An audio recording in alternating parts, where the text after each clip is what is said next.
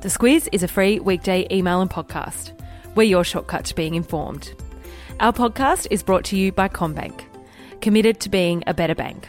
Find out more at commbank.com.au/better. Good morning, I'm Claire Kimball. And I'm Kate Watson. It's Thursday the 14th of March. In your Squiz today, Cardinal George Pell's sentence, the US grounds Boeing 737 MAX 8 aircraft, next steps in Brexit, and vegan sausage rolls. This is your Squiz today. Cardinal George Pell was yesterday jailed for a maximum of 6 years with a non-parole term of 3 years and 8 months. The sentence was broadcast live. What did Judge Peter Kidd say? He called the acts that Pell had been involved in brazen and had said that Pell had been arrogant. He also said that he wanted to make it very clear that Pell's punishment was not for the collective trauma suffered by child abuse victims, and that is why he came to the term that he came to. And we also heard from the surviving victim via a spokeswoman.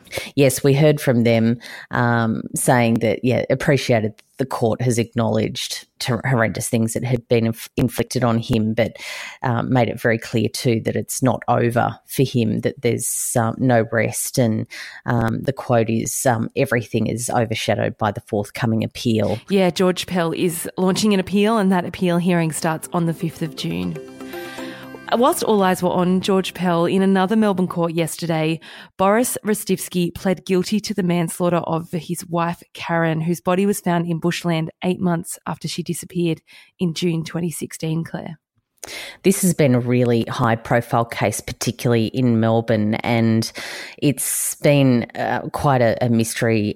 Boris, of course, was very prominent and front and centre when the appeals went out for Karen when she was missing, but certainly when police pieced it all together with mobile phone data and images of her car being driven around where her body was eventually found with Boris behind the wheel.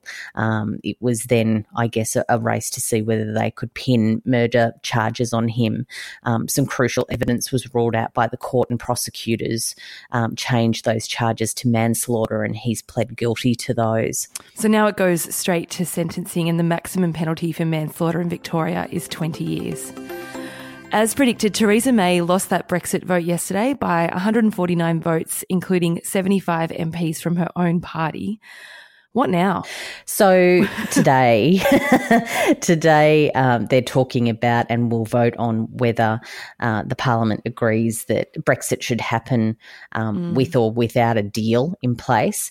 If they vote for Brexit without a deal, all sorts of things get thrown to the wall, and you've got to remember that Brexit and the UK's tie-up with the European Union has everything to do with things like air traffic control, customs, borders, immigration, standards on their product. Like, it touches so many parts of their lives, which of course is why it's so complicated. So to leave without a deal is pretty messy. If they agree that they need a deal in place, then probably the next step is to look at whether they need to delay the start of Brexit, which is the 29th of March, because of course not a lot can be done, as we've seen, in terms of amending the terms of the deal between now and just a few days' time, really. So, yeah, again, all pretty messy. All the events of the last few days still don't deal with the core issues. There's a long way to go. And as if to prove the point that she's been talking and talking and talking to people, Theresa May's also lost her voice. Yeah, poor thing. She, how unlucky can you get? Really struggled through yesterday. Yeah. And as we pull the podcast together this morning, Claire, Donald Trump has announced that the US will ground all of those Boeing aircraft temporarily.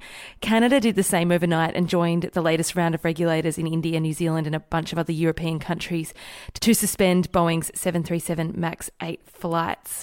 Yeah. And still no news really about what actually happened to that Ethiopian Airlines flight. But it was interesting to see yesterday that the boss of that company said that they believe that the ill-fated flight was having the same sort of issues that the Lion Air flight had. So, yeah. The pilots were having trouble taking control of the plane. Yeah. Yeah, that's right. Another US story, the death penalty is legal in 30 states in America. California is one of them, with 737 people currently on death row. The governor of the state, though, is moving to abolish the punishment. They've had a couple of referendums in California about legally abolishing it, and it's sort of always landed at the kind of 46, sort of 54 kind of mark for and against. So it's still in place. What Gavin Newsom, the newly minted Californian governor, has said is that while he's in office, he won't allow any executions to take place. Kind of like his executive orders, that's right. Yeah, that's right. California is the state with the most prisoners on death row, actually. As I said, 737, but has executed just 13 in 41 years. Bit of a morbid story. Let's move on to something a bit lighter. There's a link in the email to a story about what our websites looked like in the 90s, Claire. Safe to say, design has come a long way. Long way, hasn't it? That's why we have so many smart tech people who are doing these things. When you look back not that far and see exactly how clunky they were, they've come a long way. It's definitely worth a look. And we always appreciate a good marketing campaign here at The Squiz. Greggs in the UK has released a vegan sausage roll, and their social media strategy is a giggle. It is, and I can save you a step in the podcast this morning. So the subject line is, we built this city on rock and roll, which is the Starship song. But of course, anyone who sings it properly sings it, we built this city on sausage rolls. But yes, hilariously, their whole, as you say, social media was set up for someone to take the bait. They put out a tweet and post saying, it's what you've all been waiting for, a vegan sausage roll. Yeah. And it was Piers Morgan who came back saying, no one's been waiting for this, which, of course, Greg stepped in to say, we've been waiting for you. And off it went. So good. It's very, very clever. If you can have a sense of humour, you can go a long way. You sure can. Thanks so much for listening to the Squiz Today podcast, everyone. Have a look at the Squiz Today email. There's plenty of news around today.